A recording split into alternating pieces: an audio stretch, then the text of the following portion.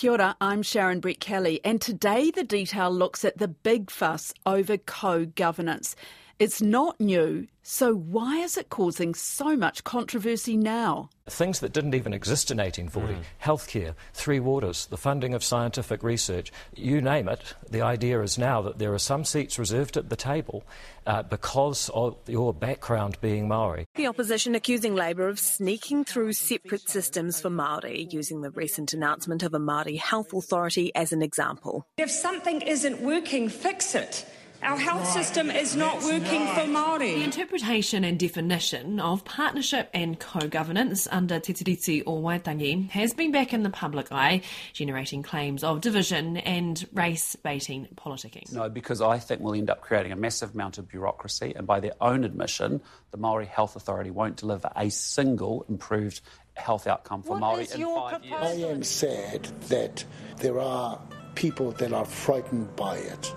That see that as some kind of robbery. I look at how co-governance is already working in parts of the country and the row over its part in three waters and health reforms. I talked to Tracy Haupapa, chair of the Federation of Māori Authorities, who has been the brunt of angry abuse. People are saying to me, why do you Māori want to change things? Why are you after power, control or funding? Why do you think you have any right to talk about co-governance, either for Crown or Māori? And barrister and former Minister for Treaty of Waitangi negotiations, Chris Finlayson, between 2008 and 2017, as part of the last National Government, he set up a number of co-governance arrangements. People could be called the sour right. They don't like tangata whenua. They dream of a world that never was and never could be. Well, we've just got to sort of leave those losers behind and move on. First, a history lesson. It's May the 22nd, 1995, and the groundbreaking treaty settlement between the Crown and Tainui is being signed at Tūranga Waewae Marae. And that settlement was over Raupatu claims, when lands were just taken off Māori. But in the settlement, it said there would also be Tranche 2, which would deal with the river, and Tranche 3 that would deal with the harbours. So the Waikato people, as part of the settlement, had a specific act for the river with their view from a Waikato Tainui perspective about improving or restoring the health and well-being of the river for future generations. And that also aimed to recognise the significance of the Waikato River for Tiwi Māori, Waikato Tainui, as well as the broader communities and Aotearoa. They recognised too that a partnership approach was the smartest way and the proper way. And I expanded that settlement to bring in the other iwi on the river, particularly Rokawa, Te Arawa and Ngāti Tūwharetoa. And then we also brought in Ngāti Maniapoto to deal with the Waipa.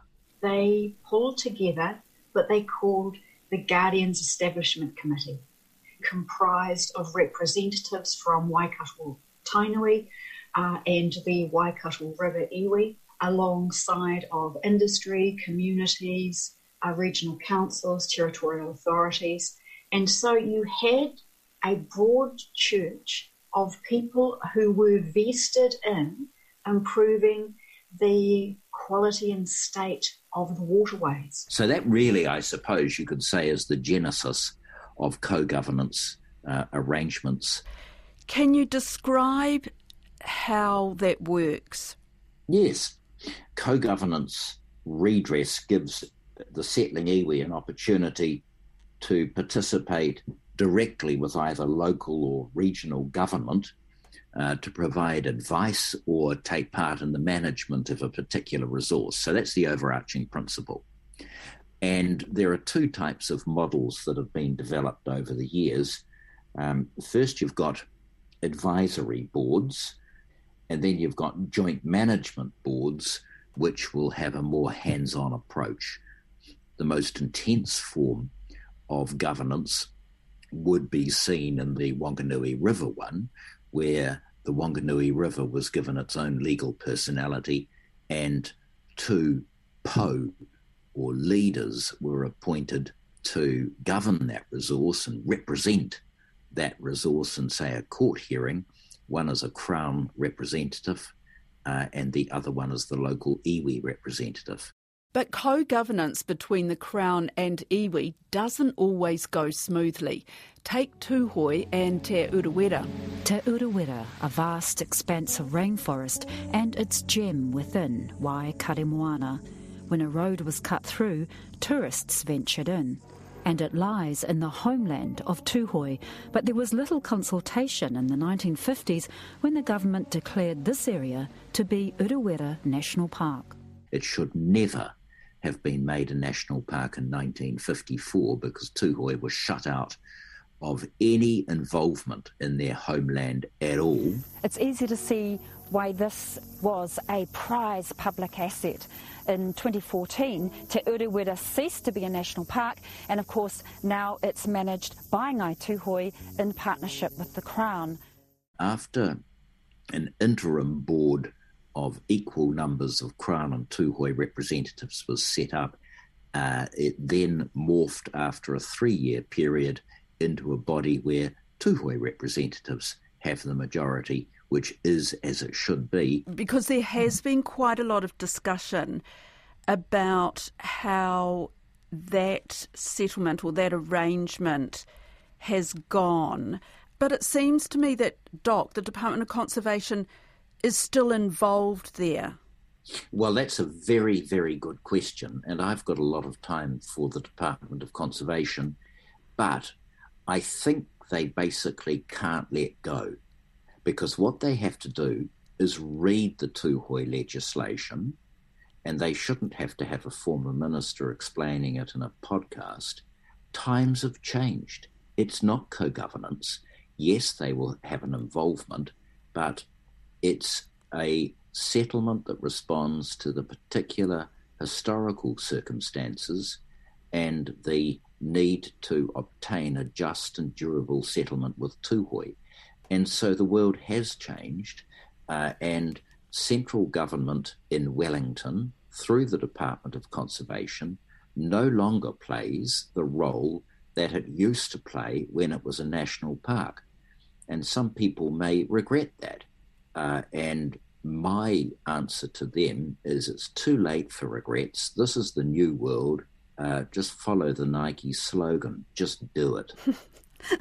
But, I mean, so what will happen there? Because, you know, there was a really interesting interview with Tamati Kruger on Q&A with Whena Owen. He kind of said, you know, so it hasn't been a perfect arrangement with DOC. The Department of Conservation and Tūhoe, they do come from different places. Tūhoe's Te Uru Taumatua chairman, Tamati Kruger. Ideologies, philosophy, culture, language, practice. And so in the 7 years, we have found the collision points of those, and we've tried our very best, both parties, to work those things out. Co-governance is not our term. Mana motuhake is our term. So we are committed to washing away dependency on the Crown and raising maximum autonomy for Tūhoe people. To describe the arrangements in the Ureweras as co-governance misses the point, really. The arrangements that we set up weren't all that dissimilar from what Dick Seddon did in relation to the Ureweras in the last few years of the 19th century, and we've got to make it work. And Tūhoe will have a different way of how they see their homeland and how they want to respond, and it's going to take some time for Tūhoe hapu to build up resource, which was absolutely denuded over the years. So I simply say to people, 1, there's a new regime, get with it, folks. 2, to use the old cliche, Rome wasn't built in a day. there will be tensions, there will be aggravations, but that's the price of moving on and just relax. Just go with the flow. So do you think there's a place for DOC in the future in Te Urewera? Yes, but it's a subservient one. Right. They don't call the shots, and they need to listen and help Tūhoe build up their strength, build up their expertise, but they're not in the driving seat anymore. Tamati Kruger's description of co-governance. I don't see it as the final destination. I don't see co-governance as the answer, but I think it's the next bus stop in a journey. Is the ultimate aim for different iwi to have a self-governance, a self-rule, self-determination? Oh, well, I think they all want greater degrees of self-determination, and perhaps I'm at the more liberal end of the spectrum, because I would say over the years, the further you get away from Wellington, the more neglected iwi and iwi members have been. So as they get their settlements and become financially strong again, give them the chance to get involved in other stuff. I mean, here's an example. I'm sure Tūhoe would say, as would many iwi, we don't want any of our tamariki dependent on welfare. Mm. Put us in funds and we'll make sure they work. Well, I say give it a go, because central government hasn't done anything for those tamariki. And if you're looking at the very principled stand taken by Kahanunu about child placements, not one more child should be lost to Kahanunu. Well, I think they've got a point. And then when you look at conservation areas, I mean, I just think of Ngāti Tarawhai around Lake Okataina and Ngāti Rangatihi over the hill. There's a whole lot of land there that's scenic reserve that could be managed perfectly adequately by Ngāti Tarawhai. I think part of the problem is that, and I'm talking now about the conservation estate, there's so much land in the DOC estate, not all of it is Schedule 4. A lot of it are old lands and survey farms that they got in 1987.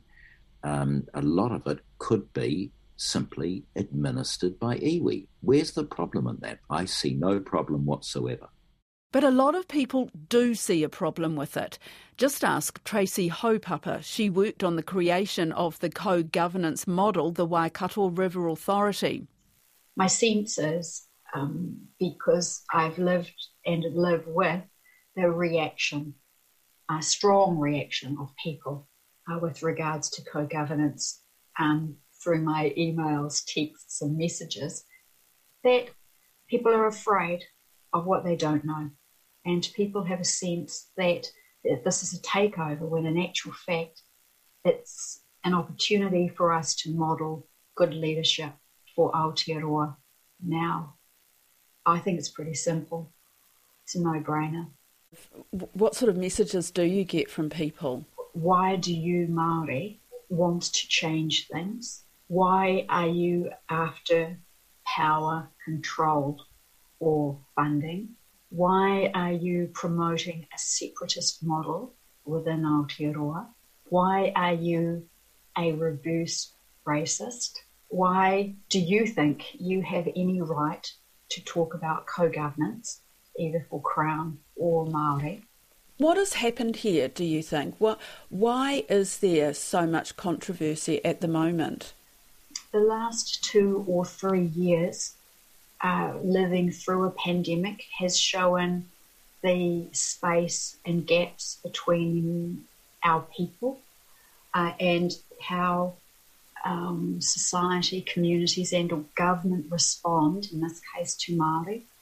And so just as a quick example, and it's not co-governance or co-management, but it is the responsiveness of Māori to dealing with issues for our own when we are not heard. And so we can see the vaccine rollout and the protection and provision of health and social support services during the heat of the pandemic. what that's done is this last couple of years has really highlighted difference. And we've also lived through around about the same time the Black Lives Matter piece, and there are extreme views being held by individuals. Look at the occupation of Parliament grounds recently. That was sobering and heart-wrenching for all of us. The point about co-governance is, if we didn't use that word, Sharon, and we used partnership, then maybe people would feel more comfortable about it. But partnership in its truest sense, when applied to the Crown Māori relationship, still goes to very much the sharing of decision-making, of power.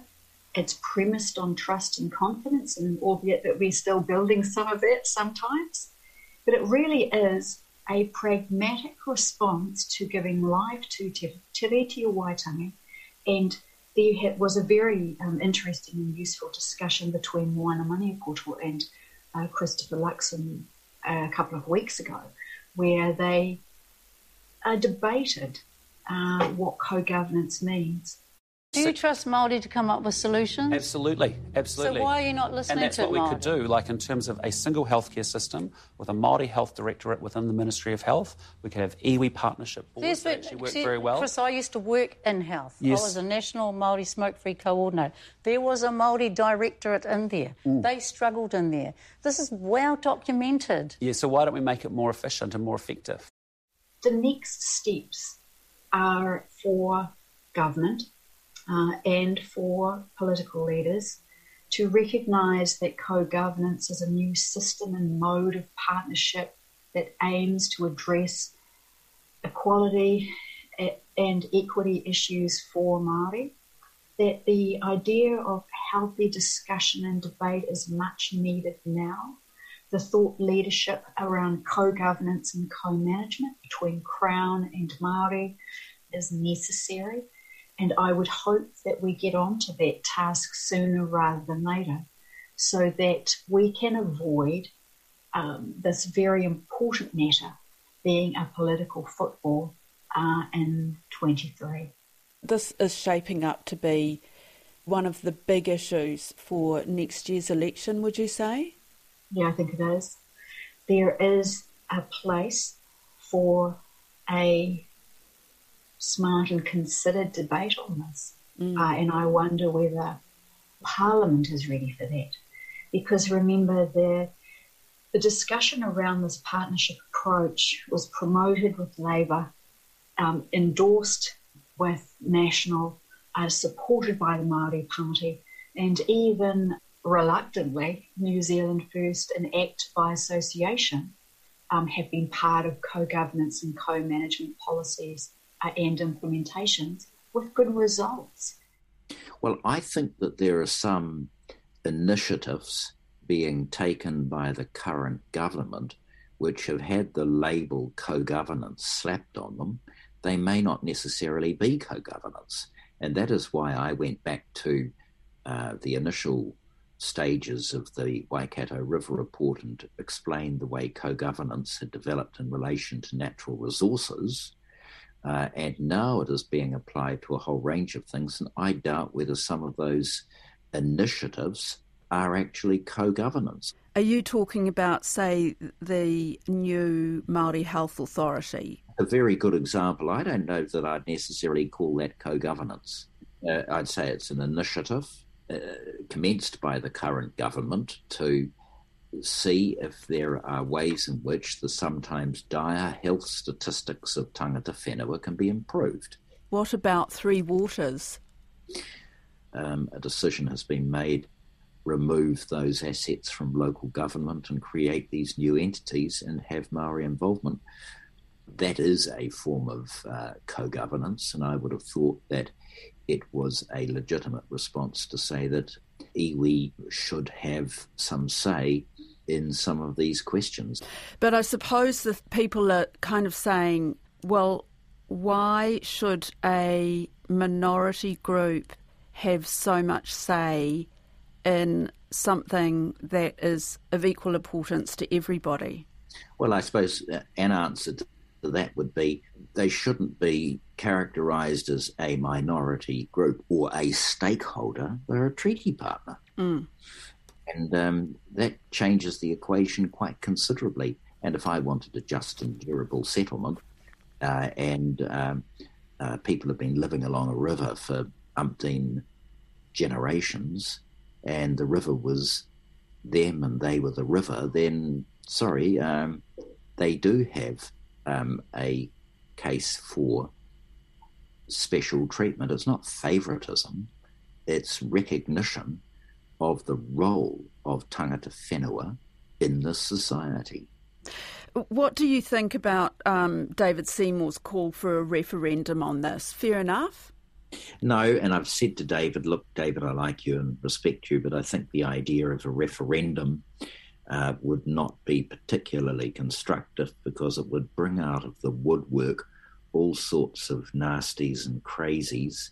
I'm thinking of the sorts of people I had to deal with when I was seeking to repeal the horrible foreshore and seabed legislation. But it does feel already that there is that extreme element and they are having a say around this. How do you change that? I mean, isn't it all too late? No. The way I do it is I think the government has got an obligation to explain clearly the responsibility on them under the Treaty of Waitangi in terms of policy formulation. Get out there and explain it to people what they're seeking to do and why they're doing it and what are the limits on it. Don't be intellectual. Get out there and talk to people and emphasise key points. Keep it simple. But this government, I think, is not doing a particularly good job of communicating what co-governance is, where it comes from, and what are the proper boundaries for co-governance.